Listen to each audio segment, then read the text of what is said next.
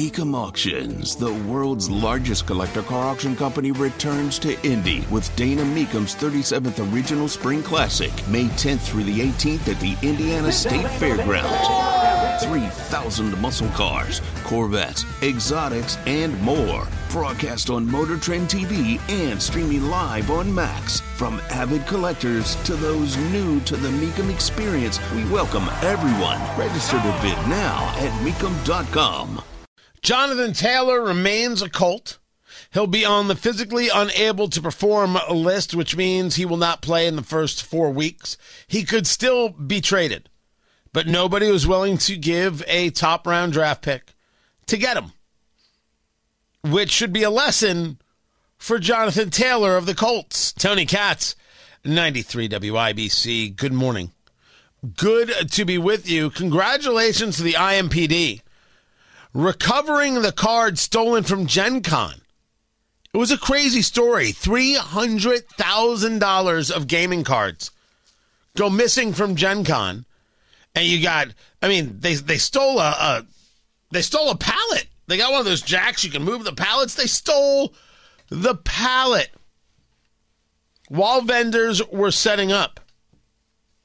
So now that they're looking for people, they did find the cards. Somebody had mentioned on Twitter, you mean we can find a guy who stole gaming cards in Indianapolis and trace it back to New York, but you can't figure out who brought the cocaine into the White House?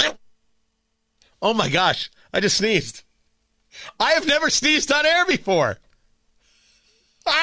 There's a first. Write that down. That was weird. I apologize. Live. It's the best. You can find gaming cards. You can't find the guy who brought in the cocaine. By the way, it was Hunter. You mean he's living in the White House for 2 weeks and nobody knew about it, and that's when you find the cocaine? No, you're right. I have no proof. You're right. Sure. Whatever it is you say. And I know this is going to sound almost insane for me to say this, but it needs to be said. Honesty is always required. Hamilton Southeastern Schools, well, they're right. My God! Okay, it's happening. Everybody stay calm. What's the procedure? What's the procedure? Wait. What's going on? Holy crap, I am freaking out. OMG. Are you kidding me right now?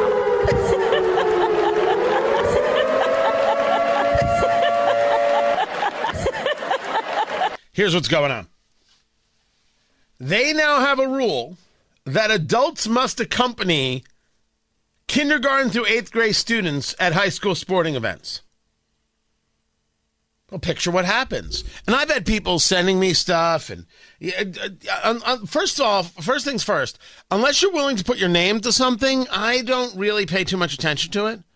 The anonymous tip stuff is not my stuff. You got to at least be able to put your name to it. And secondly, don't send me information like you're feeding me something super secret. It's a published news report. You want to send me something, I never mind, but just keep in mind that it should actually be of some value. What's happening is that you've got, let's say, the football game, right? You got a football game going on, and parents just come by and drop off their kids. They'll pick you up in 3 hours. You let an 11-year-old just do that. Maybe there was a day where that could be done, and certainly I don't mind an 11-year-old going by themselves to play in the park or do whatever. But it's not the job of the football stadium to be your kid's babysitter. It's your job to control your kid. So now they don't allow kindergarten through 8th grade students to attend without a parent or an adult supervising. Correct. Hamilton Southeastern is absolutely correct. Any school district that did this would be absolutely correct. And the parents who are upset with this, well, you're the problem. You don't watch your kid. You think it's other people's job to watch your kid. This is why I oppose the free breakfast and the free lunch and the schools doing this and the state doing that, because it takes away the responsibility aspect. Parents must be responsible. Parents have the rights, and parents also have the responsibility. So let's put it where it belongs. You don't get to just drop off your 12-year-old. You don't. The school district is not your babysitter. You have to be better at this. You've got issues, you've got things, you've got a life, you've got problems. I'm not saying no.